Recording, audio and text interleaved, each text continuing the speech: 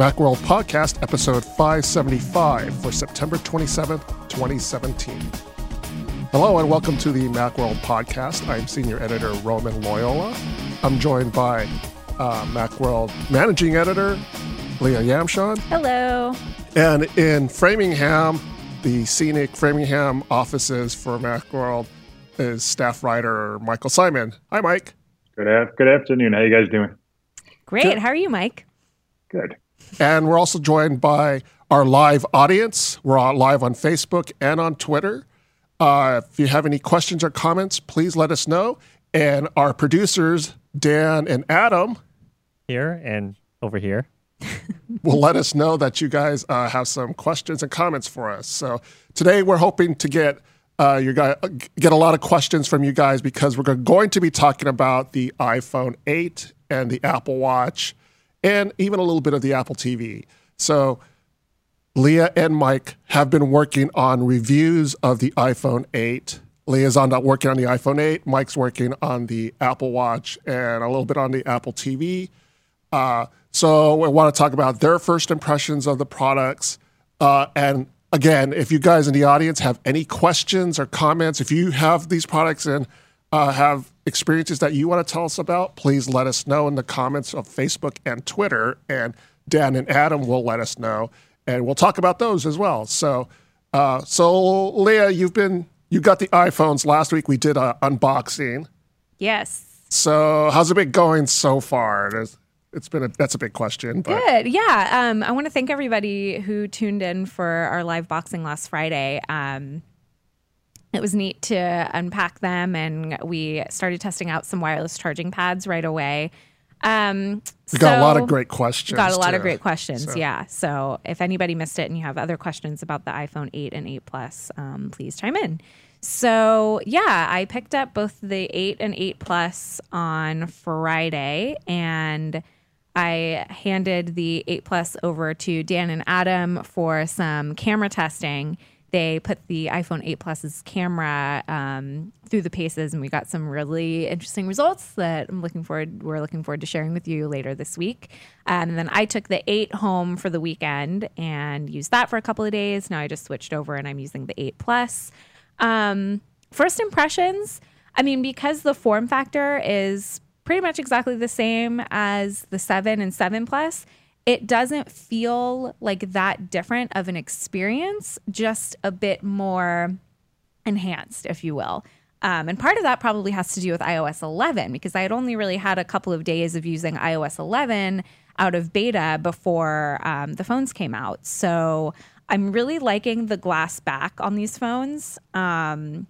You can't tell, and it's super smudgy, so I won't really hold it up, but you can't tell as much on the space gray what's going on with the glass back. But on the iPhone 8, this is the 8 Plus right here, the iPhone 8 that I picked up is in gold, and the gold glass back just really gives the phone like a different kind of sheen on it, and it just looks so nice. Like it's just... Yeah, I went to Best Buy to check out the gold, and it's not at all what I thought. You're right. It's kind of like a metallic-y sheen to it, and it's not like a solid gold like the rose gold or the gold from the past versions. It's like got this kind of pearl sheen to it on the back because of that glass. So, and it like picks up more gold in certain lights and like less in a dark room. And the gold is really super vibrant, like on the bezel, but on the back, it's a bit less so.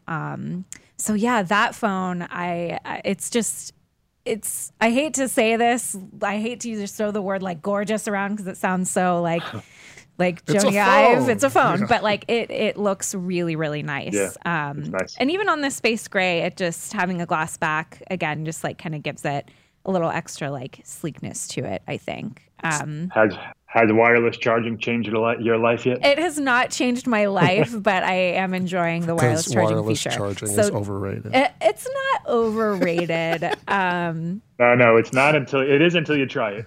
Yeah, it's one of those things where, so the reason why we have the glass back on the new iPhones is because the glass back is like better. It's more conducive for the wireless charging.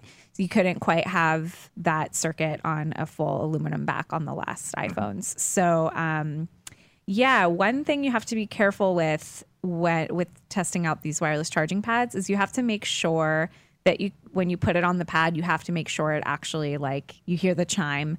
And I guess one downside about how the iPhone reacts to wireless charging, this is something Adam and I were talking about last week when comparing wireless charging on Android phones, is some Android phones, when you set them down on the wireless charging pad, they light up or the screen animates or it does something kind of big to signify that like, hey, we are charging now. The iPhone, it makes the regular chime just as it does when you plug it in via Lightning. And the screen does turn on and it does like quickly say like, okay, we're charging. And then you see the little charging indicator up in the menu bar as before, but it's very subtle. It's just the same effect as you would get with Lightning. But when you're plugging in via Lightning, you have that satisfaction of like clicking it into place and then it immediately starts charging. So you know it's kind of going right away. If you're just dropping your phone on the pad and you're not really paying attention, it might not start to charge. And I made that mistake the other night. I've been leaving a wireless charging pad on my nightstand and I just set it down and I didn't like pay attention to the chime and it didn't charge overnight. So I woke up to a dead phone, which is like, you know, not the end of the world, but kind of annoying. Yeah. Is that a viable excuse to come in late for work?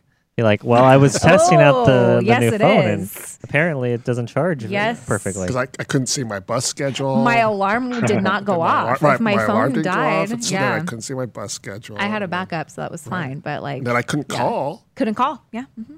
And there was no way for me to charge my phone in the meantime. I just had to leave right away. Oh, now I love wireless charging. Yeah. Yeah, Mike?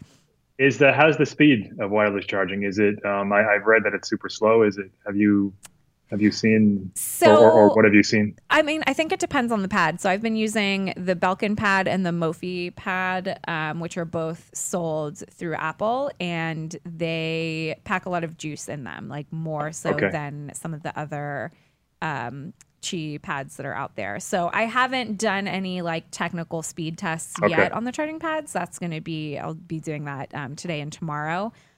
So for overnight charging, that's when I think the wireless charging is going to be kind of the most useful because it clears up space on your nightstand and you're not going to be like super concerned about speed if you're just putting it down and going to sleep. But it is a little slower than Lightning, just like based on my observations. And it's a bummer because I love doing the fast charge on my iPhone using the like iPad charging plug. Yeah. So if that's kind of the speeds that I'm used to, so it's a bit switching back to something that's a little slower is it might take some adjustment. But with Apple's pad might kind of alleviate that. Exactly. We'll have to see. Exactly. Yeah. And Apple has said that they will be able to increase charging speeds in the future via an iOS update, which is really neat that they can tweak something in the software.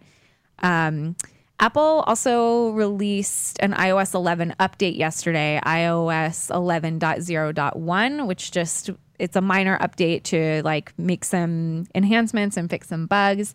I haven't run into this problem, but a lot of people online have been reporting on like poor battery performance since updating to iOS 11. So that might have something that might be the reason why like charging had been a little slower or the Which I phones think have been... was even an issue when iOS 10 came out, was it? Yeah. It seems like... It's when the new phone is getting used to a new operating system, like perhaps some of that adjustment tends to like drain some battery life. And then Apple sends out a patch and then it improves. Yeah. So going back to the glass, so you've been using the iPhone 8 without a case. Yes. Do you notice... Does it feel a lot slipperier? A lot more slick in your hand than the other iPhones? No. I mean, it is a bit slicker, but it's not like slippery, if that makes sense. Yeah. Like pulling it out of my pocket, it doesn't feel like it's just gonna like, whoa, like Butterfingers, and drop it all over the place. And same with like pulling it out of like a purse or a backpack. I haven't really noticed that. There must be like maybe there's some kind of texture on the back. You can feel it if you want. But one thing you can notice, my grubby paws have left fingerprints all over the back. Yeah. So, and I've been using it with a case and without a case. So I've been using cases to test out how it charges, and they do charge. The answer is, will it charge with a case? Most of the time, yes, it will. I think some cases might not. It's on a case-by-case, har basis, but every case I've tried so far has been fine. I thought I had my phone in my pocket. Is that your garage door opener? It's my garage door opener. I thought it was my phone. Yeah. Right. You mean putting it on the charging with the case? It still correct. It still goes through. Okay. Yes, cool. it does.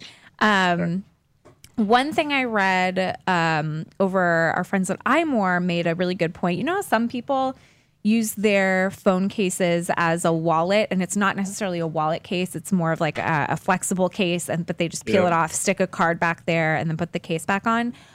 You can still do that, but do not charge your phone. If there's a credit card in between the back and the charger, it will destroy the card because of the magnetic strip that's on the card. That makes sense. If you use a traditional wallet case that has a clear like pouch on the back for a card, it should be fine. Your card should be okay. But just as a precaution, if anybody out there like tends to use their case as an unofficial wallet case, just be careful if you decide to do the wireless charging. So I use my car mount is a magnetic car mount. Does that do anything to the battery? How it works is that you get a metal plate, and you're supposed to stick it on your phone, but I stick it on the case because I don't want the metal plate on my phone. Right. So and it works just as fine. But I was wondering, the back of the phone is where you charge the phone through, and that requires like an electromagnetic field or whatever. And does that cause anything to the battery if you were to continuously use a magnetic mount? Do you know if that would like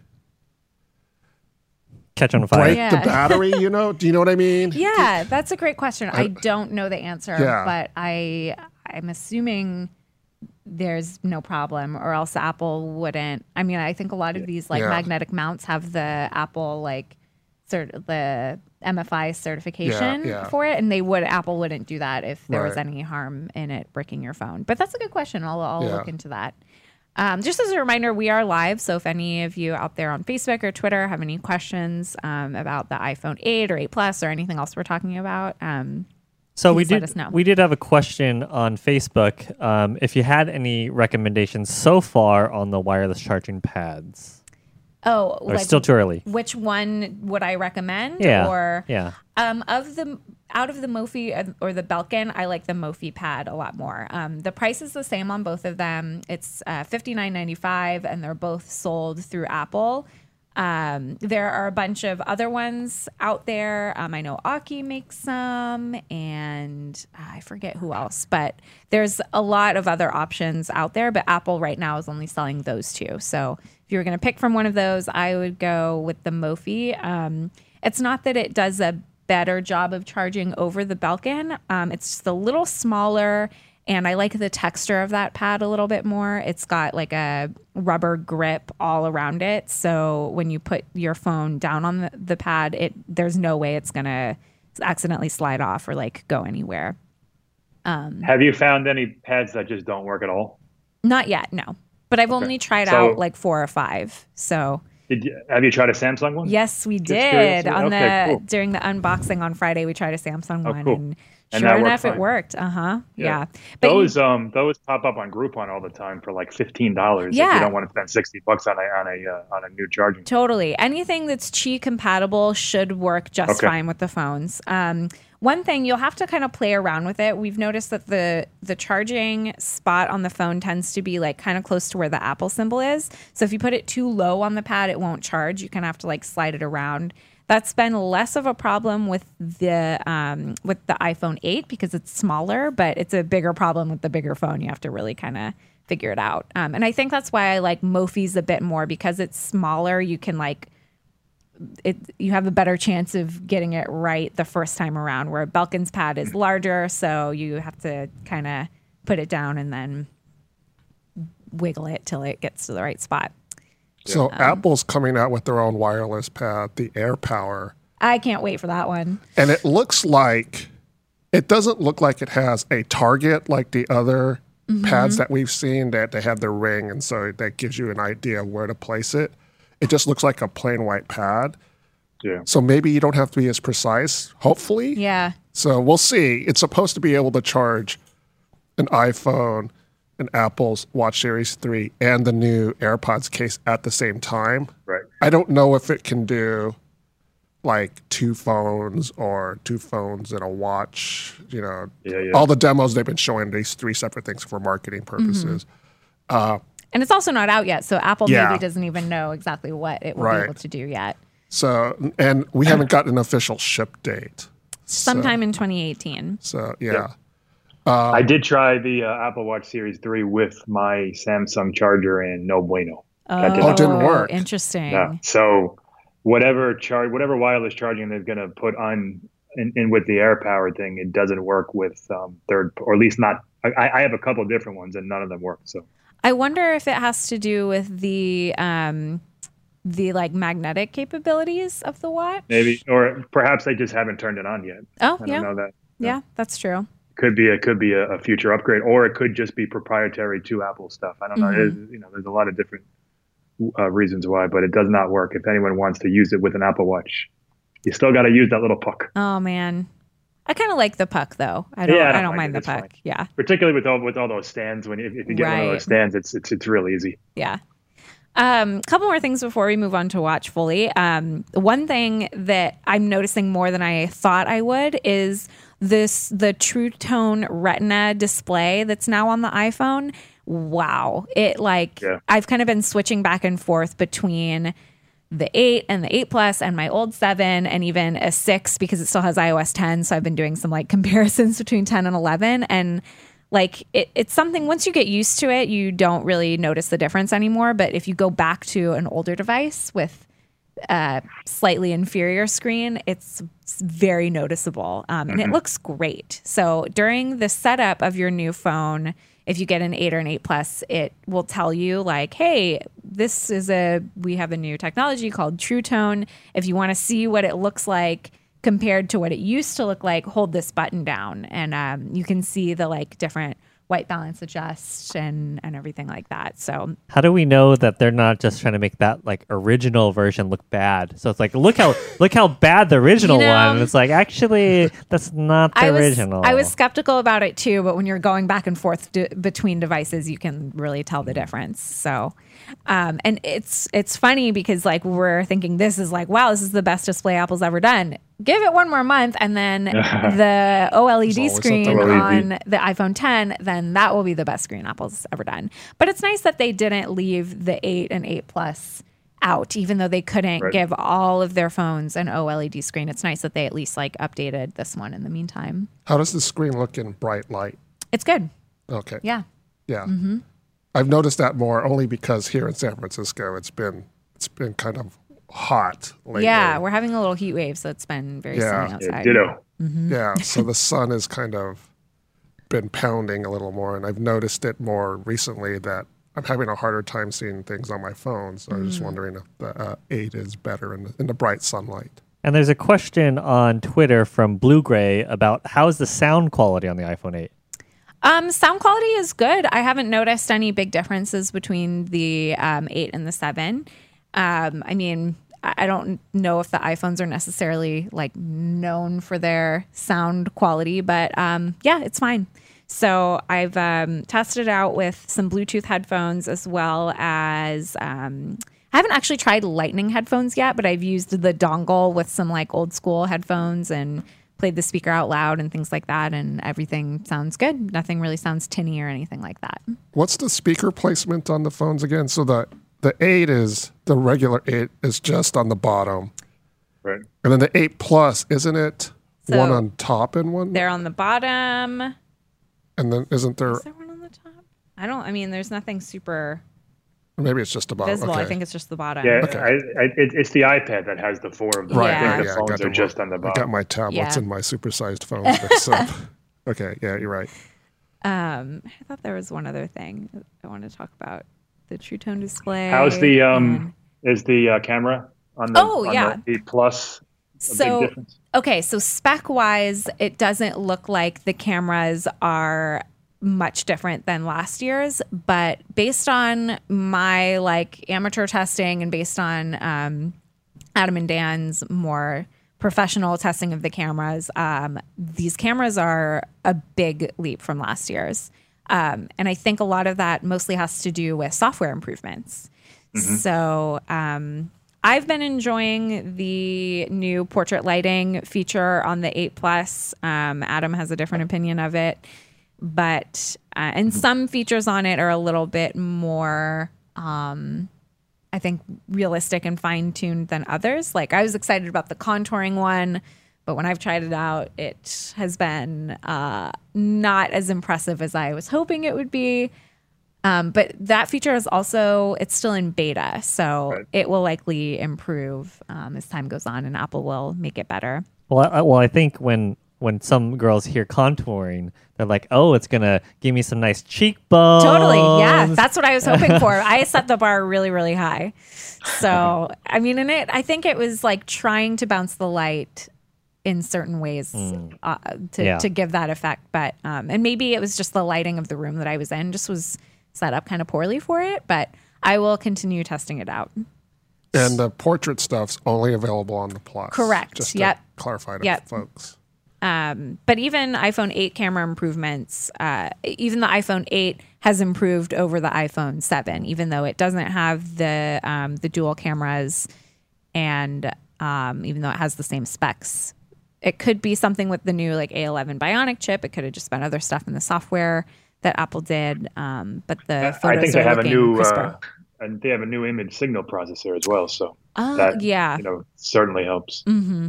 Is battery life been I've been about what you expect? It's been what I've expected. But I haven't been watching doing a lot of like heavy video watching, but scrolling through Instagram, watching everybody's stories, checking out Twitter, using, for email, like just running it through a regular day.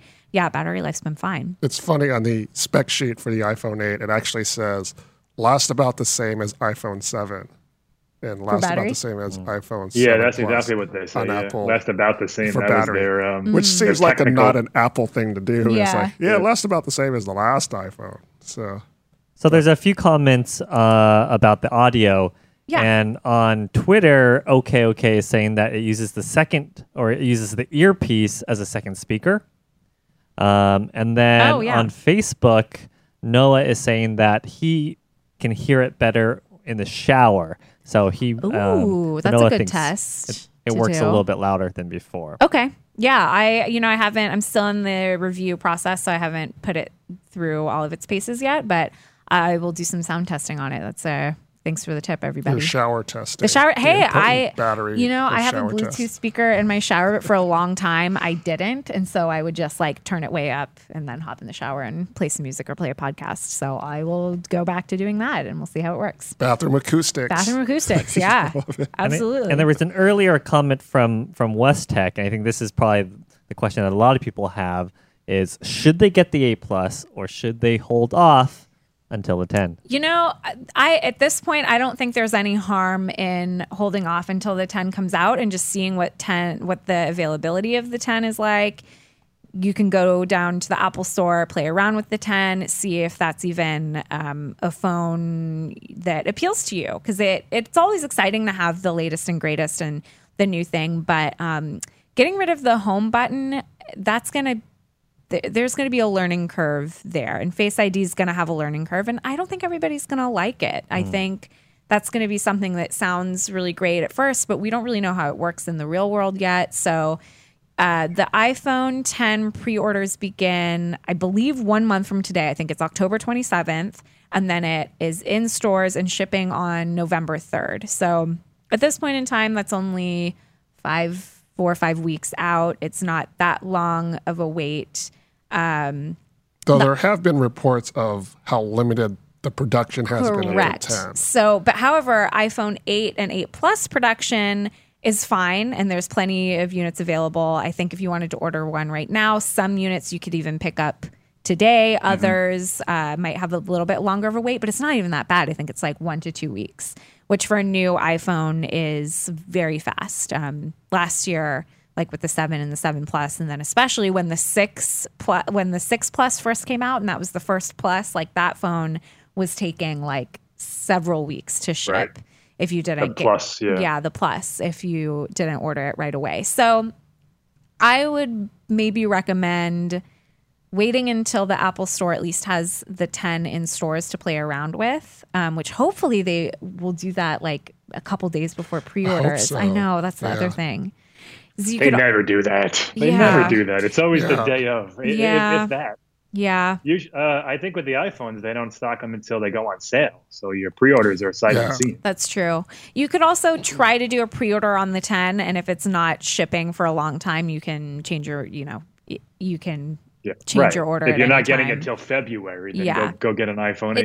It's tough. If you know that like Face ID is something you are all in with, and if you don't mind the gesture controls, and if you don't mind the notch and the horns look at the top, like if from what you've read and from what you've seen and from what we've been talking about, if like all of that seems like something you can get on board with, even if it's a little buggy, like yes, hold out for the 10. If you're unsure, I would say the 8 Plus is a really, really good phone that you can't go wrong with. There's enough improvements over the 7 Plus that make it like a nice upgrade to have, and it still is familiar. There's something to be said about like picking up something and knowing exactly how it's going to work with a few enhancements. And it's $200 cheaper. And it's $200 cheaper. Absolutely. Yes. It's the more affordable option of the bunch. Yeah. And I was kind of having this discussion with a friend, and he was saying because the 10, doesn't have that home button, it means that they're going to go away from that in iOS. So, generations farther down the line, if no phone has the home button, it becomes more and more, useless, and it's just not designed for that. So then you would be kind of having, sort of legacy button, maybe. That's true. Yeah. Or if you want to jump on the 10, get ahead of the curve, start getting used to gesture controls before Apple gets rid of the home button forever. That's another. There's like two ways to look at it. I mean, I think we're looking several generations down the line where the home button is completely obsolete. I wouldn't worry about that too much. Yeah. I mean, maybe with the iPhone 12 or 13 or something. I'm really curious to see what we're going to have in 2018.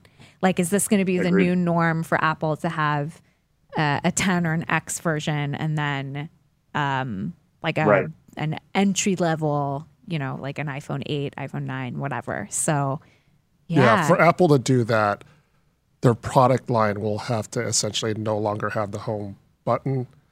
So that's going to take a few generations. Yeah. Because they have to phase it out on iPad too, and on iPod Touch, and all of the other devices that have a home button. So it's going to take a while for that to happen. Mm-hmm. Yeah, I'm interested to see if they do an iPad. I mean, it wouldn't be an iPad 10 with the home button. But will they have an iPad that's an OLED screen without the home button next year? Yeah.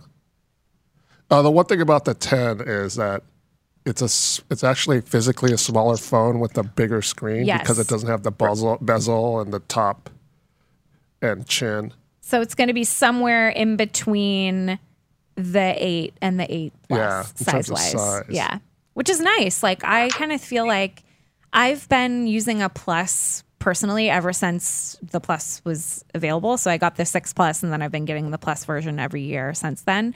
So in reviewing the iPhone 8, to me, that phone feels really small. Like, it's a good size, but it comparatively, if you're used to something a little bigger, it feels small. But I know for a lot of people, the Plus is just too big. So I think the 10 is going to really hit that sweet spot. Yeah, size-wise, I mean, I've been using, like, this is a Note. Android phones have had that slim, compact bezel design for a couple of generations now, and it's at the first time you pick it up, it's pretty shocking when you're picking up a 5.8-inch screen and it's so compact, and it's so easy to fit into your hands. The iPhone 10 should be pretty awesome when the first time you hold one. Yeah. It's almost like you can't even really believe that the screen is this big. Can't wait. You haven't done any water testing with it, have you? Just little splashes, but I haven't submerged it yet. I watched a couple of stress test videos online. I can't remember who did. I think it was a case manufacturer. Can't remember who, but we can post the link to that in the show notes. They put the iPhone 8 Plus and the latest Samsung, which is the Galaxy Note 8. Yeah. Right? Okay. They put those two phones in a fountain, like where the like bubbles of the fountain were, and submerged it for an hour and then pulled it out, and it was working just fine, both phones. So yeah, the Note's a little bit higher water resistance, but you can submerge them both for half hour. Yeah, I think foot and a half or so of water. The 8 can be submerged, or the Note 8 can be submerged like slightly deeper than the iPhone. Yeah. Right. But you probably can't take them like scuba diving or no, neither. Definitely neither not. one, no. Like if you get pushed in a swimming pool and your phone's in your pocket, Right. your phone's going to be just fine. If you are at the beach and you like drop it, I mean, the sand probably isn't good for it, but like it'll be fine in that case. Yeah. If you're like, washing your car and your phone gets splashed, like it's going to be fine. Underwater photos we'll have to check out, but those should be okay too, just as long as you don't go too deep. Yeah, as long as I did that with iPhone 7 when I first got it. I went on vacation with my family and I took some photos under a pool, and it was fine. Mm-hmm. There is a question on Twitter from Blue Gray is, how is the difference in white light sensitivity between the LCD and OLED? I'm not quite sure. So, yeah, since I don't know off the top of my head. Mike, do you know a little bit about it? The white light sensitivity difference? I mean, I do know OLED is more for deeper blacks and richer colors. As far as the white light sensitivity, I don't have the actual, the specifications of it. I mean, OLED handles color just way better than LCD does across the spectrum. But as far as like blacks is where it really excels. That as you can see on Apple Watch, where you just can't, they kind of bleed into the edges because you're not actually lighting the pixels. I can't speak directly to white light sensitivity. So yeah, we can look into that though. That's a good question. So if there's anything else to talk about the iPhone, I think this is a good time to transition to Apple Watch. Speaking of the OLED screen on Apple Watch, how's the Series 3, Mike? I am liking it a lot. My first day with it was a little rocky.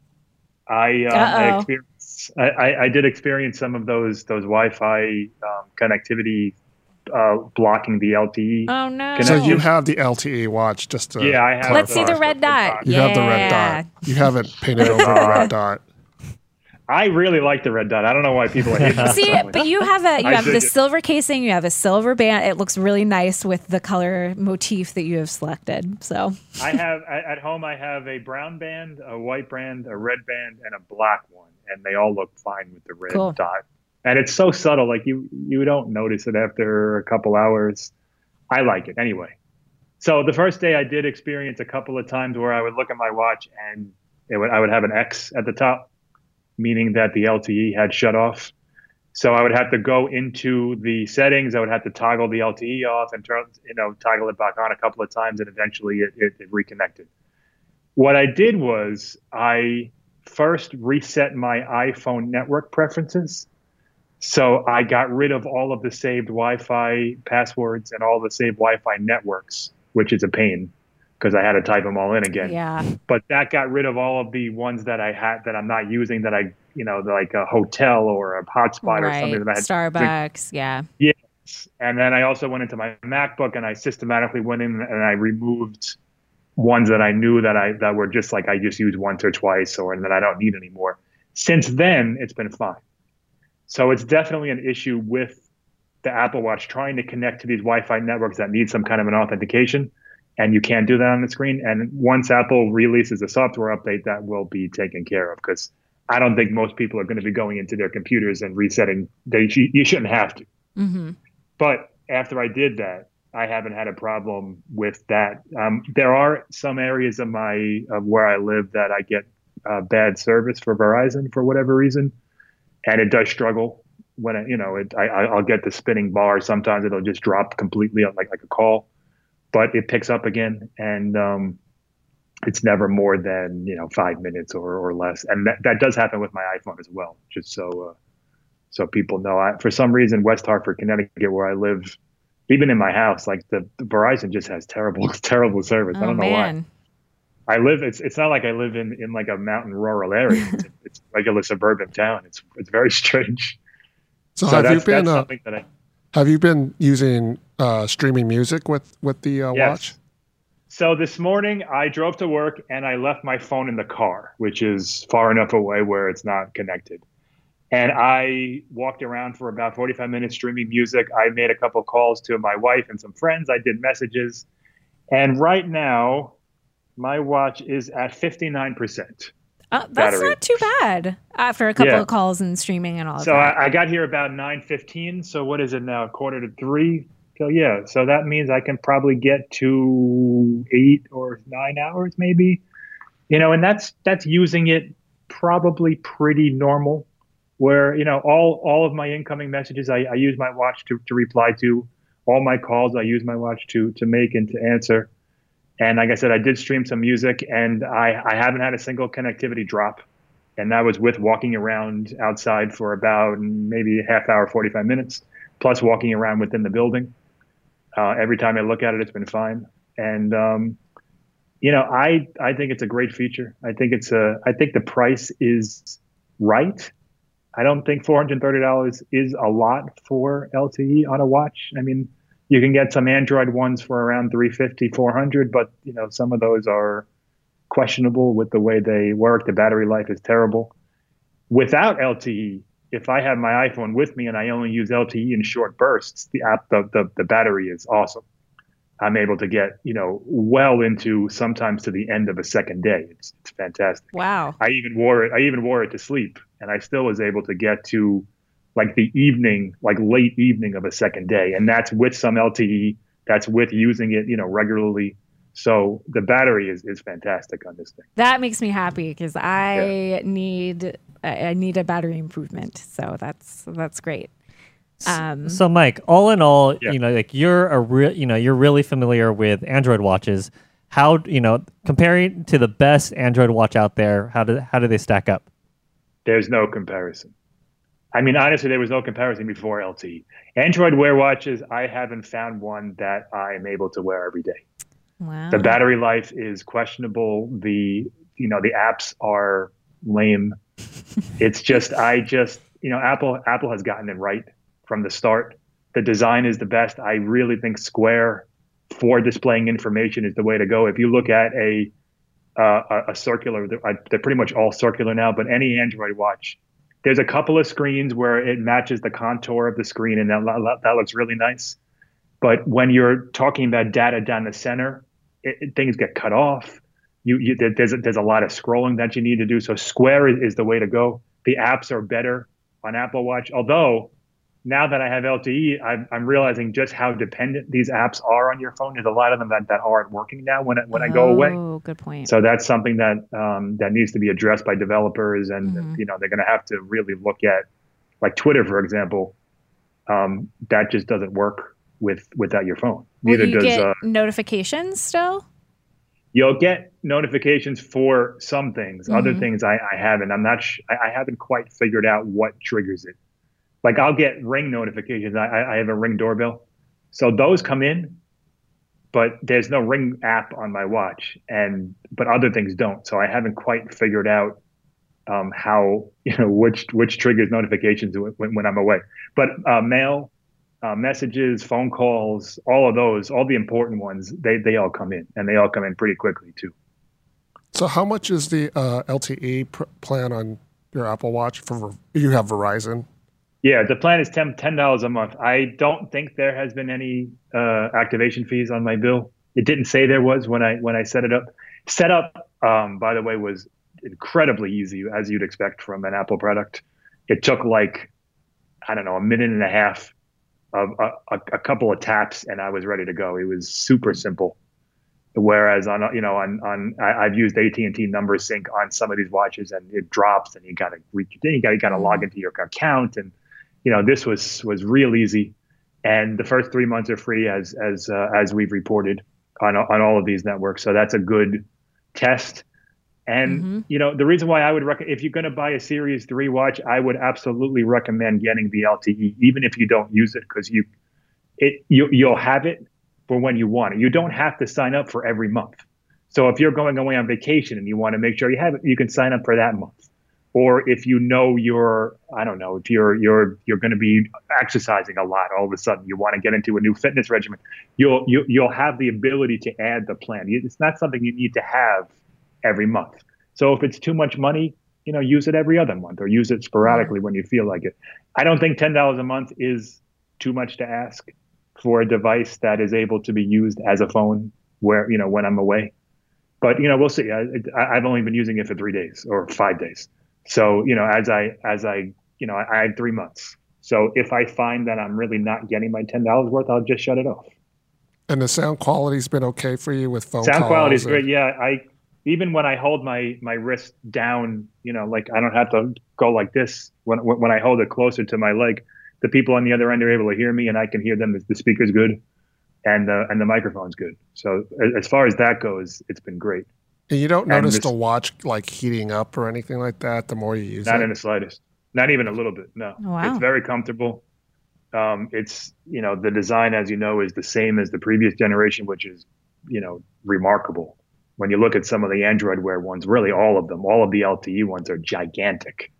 I mean, there's this I think the LG Sport is like 14 millimeters thick and it's like 46 millimeters across. They're huge. So this has been the design, the comfort for an LTE watch is the best I've used by far. One thing I wonder is there's still no Notes app, which drives me nuts. So when I'm away, like when I'm walking around, like there are times when I wanted to say, okay, Siri, write this down, like an idea for an article or something, and I can't do that. Oh. I say, okay, Siri, take a note, and it tells me to go to my phone, which is so. I'm assuming, I'm assuming with Siri, with WatchOS 4 or 5, whatever it is, that will be something that Apple adds. There are Note apps in the store, but I want it all to sync back to all my stuff, so. Yeah, and even if there is an app, it probably wouldn't work without LTE anyways. Or it probably wouldn't work over LTE. So right. It would be kicking you to your phone. Yeah, there are some that do, some that, like ESPN, for example, works. I can get sports scores and it keeps updating whenever I check them. So that does work. So, developers definitely have the ability to add it to their app, but somewhere along between Series 1 and Series 3, like developers stopped paying attention to Apple Watch. And I'm thinking that this might kind of rekindle interest and we're going to start to see some, really awesome apps that we can use wherever we are, whether or not our phone's attached. Yeah, it's similar to like when the iPhone first came out, you can do web apps. Right. And there was a little rush of web apps, and then people were kind of like, yeah, web apps are kind of lame. Yeah. And then Apple finally came out with an SDK, and everyone's like, whoa. Yeah, right. And even then, it still took 2 or 3 years before, like, you got, like, really great apps. Yeah. Like, it's going to take a while. One thing I'd also like to see is an app store on the watch. Google has that. They have the Play Store. So you can be out and you can just scroll, tap, and install an app without even going to your phone. And that's something I'd like to see on Apple Watch as well. What would you like that to look like? Because an app store on such a small screen, the UI would have to be done like just right. Yeah, on the Android Wear watches, it's mainly for something you're specifically searching for. I mean, you're not going to browse it, and it's limited obviously to Apple Watch or Google Android Wear watch apps, which is a much smaller pool. So like if I want a calculator or if I want whatever, like I'll just type in, or I'll say, okay, Google, show me calculator apps. And it just brings up what I want. Like, I don't think there would be a whole lot of browsing capabilities there. Like it would just give you like basically just a search window. Unless Apple implemented kind of a today view, like something you could scroll through, much like they've done it in the new iOS 11 App Store. That's maybe something you could do. Like, here's what's new on Apple Watch today. A couple of spotlights. Yeah, sure. That would be cool. Yeah, I think that could work okay. Yeah. Speaking of Today View, I dig the Siri watch face a lot. Oh, good. Particularly with LTE. it's cool to have, I can just glance and I see the weather and I see, the music I'm listening to and, some picture that I took or, that's an awesome watch face, particularly when it's constantly updating throughout the day. And is that the watch face that only works with the LTE watch? I thought there was one like watchOS 4 face that was like just for that one watch. I mean, I think it works with the iPhone. It might not update as frequently. Oh, okay. I'm not 100% sure, but I know they all work regardless of which watch you have. But it probably doesn't receive as constant a stream of information. And Siri on the Series 3 watch is also like greatly improved. Nice. As far as what it answers and how it answers, it could speak to you. It recognizes "Hey Siri" almost every time I say it. It's a pretty big improvement over Series 0, which we all have. I think. I'm not Roman. Do you have the original watch? Yeah, I have the original watch. Yeah. So we all have Series 0. It's a big upgrade. If you're on Series 2, I don't think you need to upgrade it, and even maybe not Series 1 because that got the new chip as well. But if you do want LTE, if LTE is something that you've wanted in a watch, which is something that I've wanted for a while, it's a fantastic upgrade. I like it a lot, and there are some issues which they'll be smoothing out as time goes by, and it really I think this is the much like the iPod once it opened it up to Windows, and the iPhone with version 4 and the Retina screen. Like this is the launch pad for the next generation of watch. And it really feels to me like the first time that it's an actual independent device, that it's not just a companion to my phone. So no one on Facebook says that Siri Face works well on his Series 2. Oh, okay, great. And then I'm not too familiar with Apple Watch. So are there games that exist solely for it? Yes. So, I'll repost that article this week. We have a roundup of like Apple Watch games. It's such a weird platform to play on, but some developers have made games that are specifically for the watch. They're quick, like gesture-based games. There's this one game. Oh my gosh, it's escaping me right now, but it's like a text message based game where you get messages from somebody that you need to like rescue in outer space. Oh my God, this is driving me crazy. The game is on the tip of my tongue, but you get like messages that it's like, help me, like I'm stranded here. Like I need you to help me. And you can like kind of respond and interact, and it's like a mystery of trying to figure out where this person is just like based on messages. So that's a format that works great on the watch. And do you know if like any games have like, that exist on the phone have like, a partner app that works on the watch? I remember Jason Cross, who was doing Greenbot, he had like a little dongle that he could catch Pokemon, without using his phone. Like imagine if you could like, just use your watch to catch Pokemon. There is an Apple Watch extension for Pokemon Go. Yes, there is. So there are games like that, which like the main component is on your phone, and then there's an element that works on your watch. Plus the LTE. Yep. The Pokemon Go Apple Watch app is horrible. I've heard that too. It's not as good as using the dongle, It's not as good. Because I play Pokemon Go, and it often shuts down. It often doesn't sense where you are. It's just not a good app. It really feels like a thrown together app for the demo that they did. So, and I don't know if I haven't used it in a long time, so I don't know if they've updated it. But yeah, it's an example of poor execution. So. And there's also a comment Noah had that have you customized your watch yet? Because he doesn't know how to do that. So maybe like some nail polish to cover the red dot. Yeah, I mean, customize in what way? Like I customized my faces to put the complications that I want on it, and I've customized the apps that I want installed. But I don't know what specifically he's asking me about. Is it like the bands, or like what exactly? What band do you have? I'm assuming it's on the software side. Yeah. This is the new Sport Loop Velcro-y band. Do you like it? Which is pretty comfy. Yeah, it's comfortable. Okay. I don't know if it's worth $50, but it's comfortable. Yeah, that's Apple. It's $50. The whole thing is Velcro, so you can really get a good fit on it. Mm-hmm. That's nice, and the color's nice, and it kind of like has like it reflects light a little bit. But cool. I wouldn't pay $50 for it. It was nice that it came with it. Yeah. Tell us more about the complications you chose. Because that's the best way that you can like really customize your watch, I think. Sure.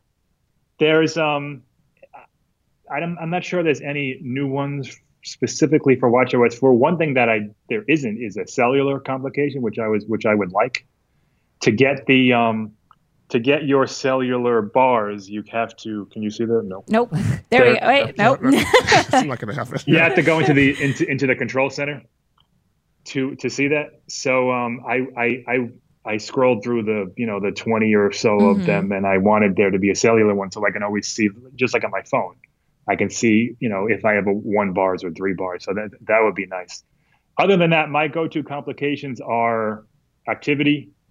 I like to have a weather icon, a date, and a battery indicator. Those are the 4 that I use, depending on how many I can put on my screen at once. Yeah. Battery indicator is really important to me. So that's pretty much my first one. And then I like to have weather. And on the Siri watch face, there isn't really complications. What you do is you go into the watch app on your phone, and you can toggle off the different things that you want to show throughout the day. So that's not done on the phone itself. That's done on the phone app. The Apple Watch app for iPhone. The Apple Watch app on your iPhone. Yeah, it's easier to play around. So you can set up, you can change your watch face easily from the watch, but if there's anything else you really want to tweak, it's all done through the watch app for iPhone. Well, you can customize the complications on your watch, and you can click colors and things. Yeah, but the Siri one is that's on your phone. I even think like setting up applications and all of that, or complications, I think it's easier to do through the app too. But and then once you save them, then they appear in your watch. Yep. Yeah. How do you like the new heart rate sensor? Yeah, it's cool. I mean, I can't speak to the accuracy of it, but yeah, it's cool to see. It updates as you're looking at it. So it's, you'll see it go from 92 to 93 to 87 or whatever it is. That's cool. I haven't thankfully got any updates or alerts about your resting heart rate being doing normal. any weird things. But yeah, it's definitely it reminds me a lot of the Fitbit. I just tested the Ionic watch, and Fitbit is way advanced when it comes to health and fitness, and this is a step in that direction. I think the sensor is the same, but it's just the way the algorithm works and the way the software works behind the scenes. And there's a heart rate app, which isn't on Series 0, but is on Series 2 and 3 now. That you can go right in there and you can see like a whole chart of like the last 6 hours of your heart rate and how it's gone up and down, and it plots it. And yeah, it's pretty cool. If you're an athlete, I can see it being super helpful. So Apple WatchOS 4 was released last week amongst the other releases.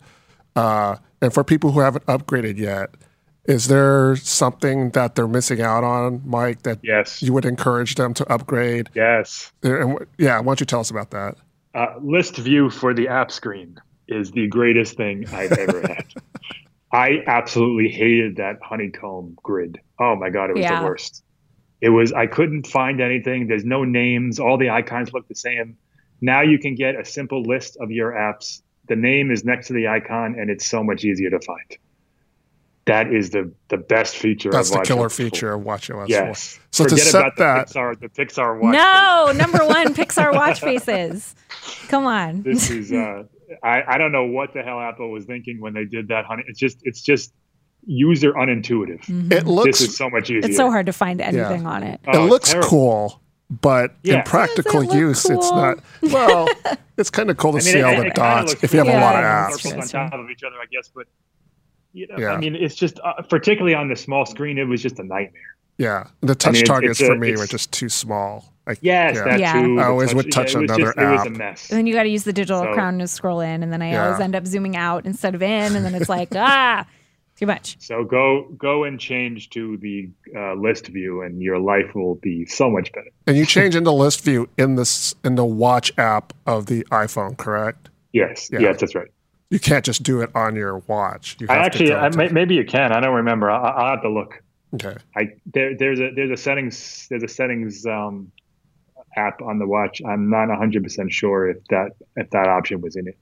Okay. Yeah. So if anyone's out there who has an Apple Watch, hasn't upgraded yet, you have to have your watch connected to the charger. 50% charge as well. Yeah. It has to have at least a 50% charge, and does it require Wi-Fi on the watch? I don't remember. Because it's going from the phone. And it has to be within range of your phone. Right. Within range of your phone, which is where it gets its Wi-Fi from.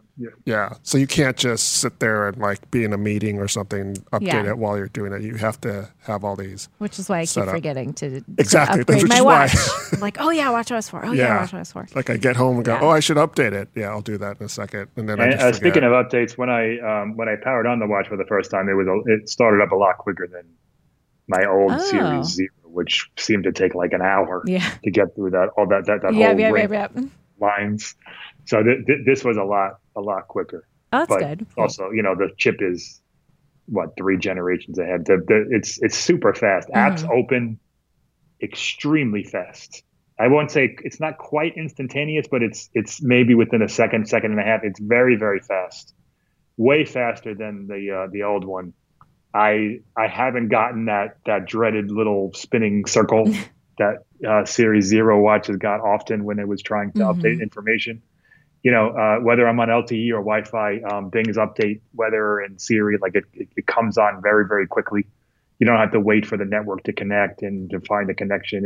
It's very fast, and it's a massive improvement over Series 0, which I assume most people who would be upgrading from that version.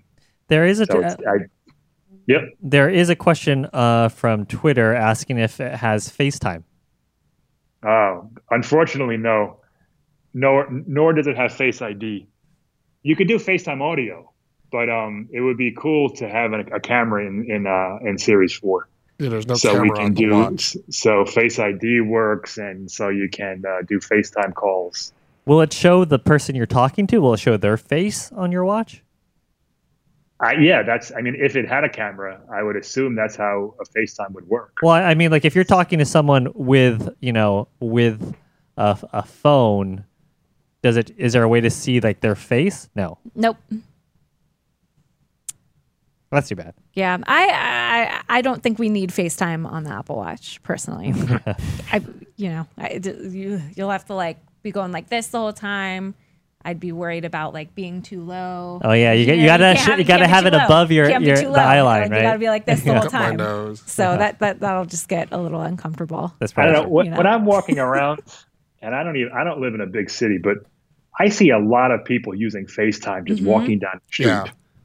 Like it's crazy how often people do that. I never thought that was a use case. I thought it was just for grandparents and kids. Oh no, I love FaceTime, but on the phone. Yeah. It's and on the Mac, it's great on the Mac too. Just don't think you need it on the watch. That's probably the next feature, the next major feature that it would get would be a little camera, but maybe not. I don't know. But maybe for Face ID, that's not a bad idea. We'll have a notch on our phone. Yeah, a notch on our watch. Our watch as well. The notch will be an Apple feature. They should trademark that, the Apple notch. Apple Watch notch. iNotch. So cool. So Mike and Leah are still working on their reviews. So if people in the audience have more questions and stuff, please let us know and they can address them in the reviews. Yeah. We hope to post them sometime next week. So yeah, please let us know what your questions and comments are. Share your experiences with us too. So we want to know that. Mike is also taking a preliminary look, a real quick look at the Apple TV 4K. Yeah. So Mike, can you talk about your experiences with that so far? Yeah, I mean, I took it out of the box and I set it up. I have a 4K TV. I don't have an HDR TV. But I can say that, one, I buy way more movies than I thought I did because I have a lot of 4K movies in my library. I didn't realize how many I had. That's a nice surprise, though. Yeah, it was. That gets updated instantaneously. Like that's all done already. Yeah, and so it's free, right? It's free. It's a free upgrade for everyone. Yeah. and the Apple TV recognizes that it's 4K and will play it in 4K if it's a 4K movie. Like there's no setting up, you don't have to tell it anything. It knows. The menu I thought is like the screen itself in 4K is just really crisp and sharp, and the motions between apps and screens is just very, very sharp. And movies look great. Blacks look awesome. And I don't even have HDR. It's a noticeable difference from HD. Even when not even you can only stream. You can't download them. And I have a pretty fast connection in my house, but movies loaded within seconds. It wasn't like it took longer because it was a more a larger file. It was. I watched, I don't remember what movie, Jason Bourne or something, which I don't even remember buying. But it was, the picture looked fantastic. And like I said, menus look good. I haven't dived into the live sports. I'm not even sure if that's available yet. I have to go look. So did they change the remote on the 4K? Well, not really. All they did was they added a little white ring around the menu button. So you can, like, when you pick it up, like, you can see which way you're picking it up. Oh, I see. Yeah. That's typical Johnny Ive. He's like, I'm not changing it. I'll give you this. Be happy with it. But I lose that damn remote. Yeah. So often. Yeah, right. Well, it was cool when I was typing in my when I was setting everything up.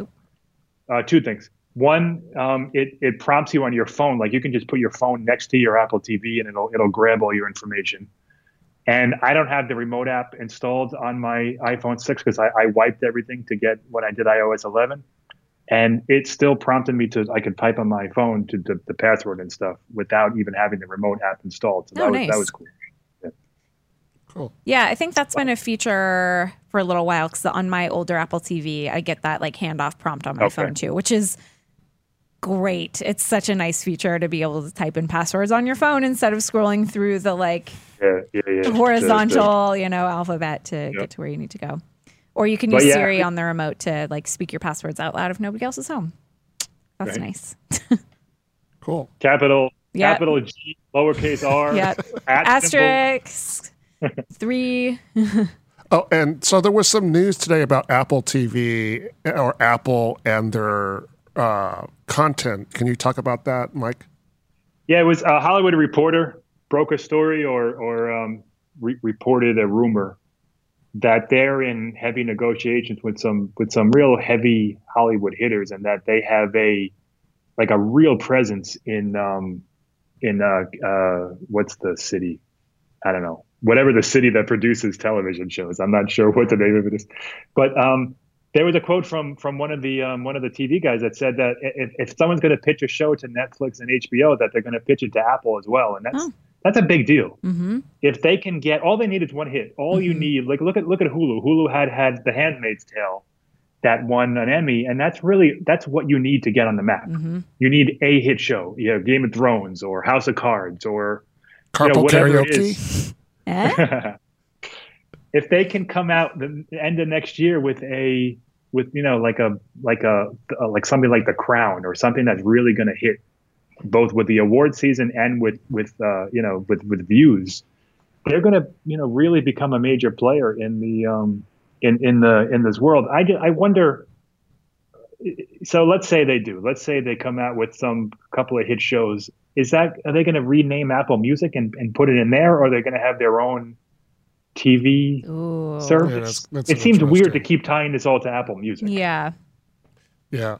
And kind of tying that in, did the report say that they were focusing mostly on dramas, or that the scripts they were getting were mostly dramas? Yeah. I mean, that's kind of like, what, 85% of the great shows out there are drama. Right. I don't know if they said they weren't looking at comedy, but yeah, they definitely did say that. They mentioned the producers of Breaking Bad and things like that those are the kind of people that they're talking to. Yeah, so they're not just focusing on a music angle like Carpool Karaoke. Right. So I wonder going forward if maybe it would be just an Apple TV exclusive, like you would need an Apple TV to watch it rather than a $10 a month charge. I don't know. Yeah. anyway, it's great to see that that's the direction they're going. It's good to see. I mean, anytime anyone spends more money on content, I say rah. That's good.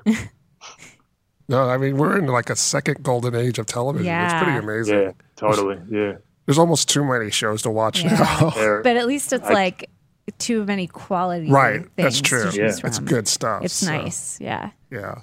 And it's nice to have like, you're right. There are too many, but if I don't get to it for 12 months, that's true. It doesn't matter. Right. They're all there. You can stream them whenever you want. Mm-hmm. So, yeah. It's not TV, like TV is awesome. Yeah. It's not like they go into like in the old days when they went into syndication and it was hard to build any continuity. Yeah. Because, right. You had to buy VHS tapes. Or right. Remember to record things or whatever. Yeah. So we'll see how that goes for Apple. That would be interesting to see how that develops. So, one thing they're not afraid to spend money when they believe in something. So, if this is the road they want to take, then Netflix should keep looking over their shoulder because Apple has a lot of money to spend. Mm-hmm. Yeah, I wonder. It wasn't necessarily a rumor, but there were a couple analysts who suggested that Apple should buy Netflix, and this was 10 years ago, maybe. Yeah, a long time ago when Netflix was quote unquote affordable. And now they're their values. They're a $1 billion company now, and so they could have. What could have been?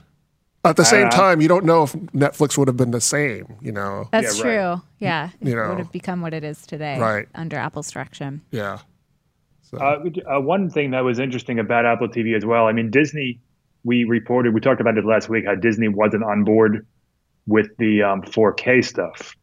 But there's a loophole in that. And if you have, if you're a Spider-Man fan, Spider-Man is in 4K because that's a Sony property. So the new Spider-Man movie, as well as Deadpool, because that's also not totally Marvel. That's I think Paramount. So there's a couple there's a couple of Marvel movies that you can still watch in 4K. Is Spider-Man Homecoming available? Yeah. That one's in 4K. Yeah, that just came out on yesterday. Got it. That weird circuitous deal that Marvel had to license their property back from Sony because they sold it. But so if you like Spider-Man, you can watch that in 4K for $20. All right. Well, I think that just about does it for today's episode of the Macworld podcast. Again, they're working on the reviews. Let us know what you guys want to know. Give us your comments on Facebook and Twitter. Leah and Michael, be sure to check them out. Yep. I'll check them out. I'd like to thank Leah. Thanks, Roman. And Mike. Thank you. And our producer, Dan. See ya. And Adam, who was here for the first 5 minutes. And disappeared. Adam's working on a camera comparison. Yeah. So, Leah, can you talk about that a little bit? I just want to kind of tease it for the audience. Yeah. So Adam took the iPhone 8 Plus and tested the cameras against some of the best Android phones on the market. And he did a kind of fashion editorial shoot using a model, testing out all the different portrait capabilities of the phone, as well as some other shots too. So we'll have those as part of our review and available as a standalone article. The current best smartphone is the LG G6. That's what Adam has chosen, and that beat the Note. That beat the Galaxy S8 Plus. So he really likes that phone. Yeah. Or he really likes that phone's camera, I should say. Yes. And so I think that's the current one to beat for the iPhone 8 Plus, but we haven't heard Adam's verdict yet. Although he was really impressed with it based on our testing so far. Yeah. And actually just kind of jumping back onto the earlier thing, is that, I'm actually editing the iPhone 7 versus the iPhone 8 video. Ooh. And that, I believe, is going to go live Friday. Nice. Okay. Right? Yep. So, that sounds right. Yeah, so we got stuff in the works. So let us know so, we can make sure we cover the stuff that you guys want to know. But keep an eye out on Macworld.com for that stuff. And I'm Roman Loyola. Thanks for joining us. Thank you, the audience, for your questions and comments. We will. One programming note for next week. we won't be on Wednesday live. We are going to be live Thursday because we have some conflicts. So we're going live Thursday. I think we're shooting for early 9 o'clock Pacific. Oh, okay. Thanks for the reminder. Yeah. So make sure you charge your watch. Yeah, my phone will be ready to go on the charger. My alarm will go off. So it's all good. So we're going to be. We'll have lots of Google stuff to talk about. Yes. Their event is on Wednesday. Pixel 2. So we'll have stuff to talk about. So next week, live on Facebook and Twitter on Thursday at 9 a.m. Pacific. That's 12 noon Eastern, and that's 5 p.m. in the UK. So be sure to tune in then. We'll also post the audio and the edited version of the video on our website later that day. So one programming note that to let you guys know. So thanks again, everyone. And thank you, audience. We'll see you again next week.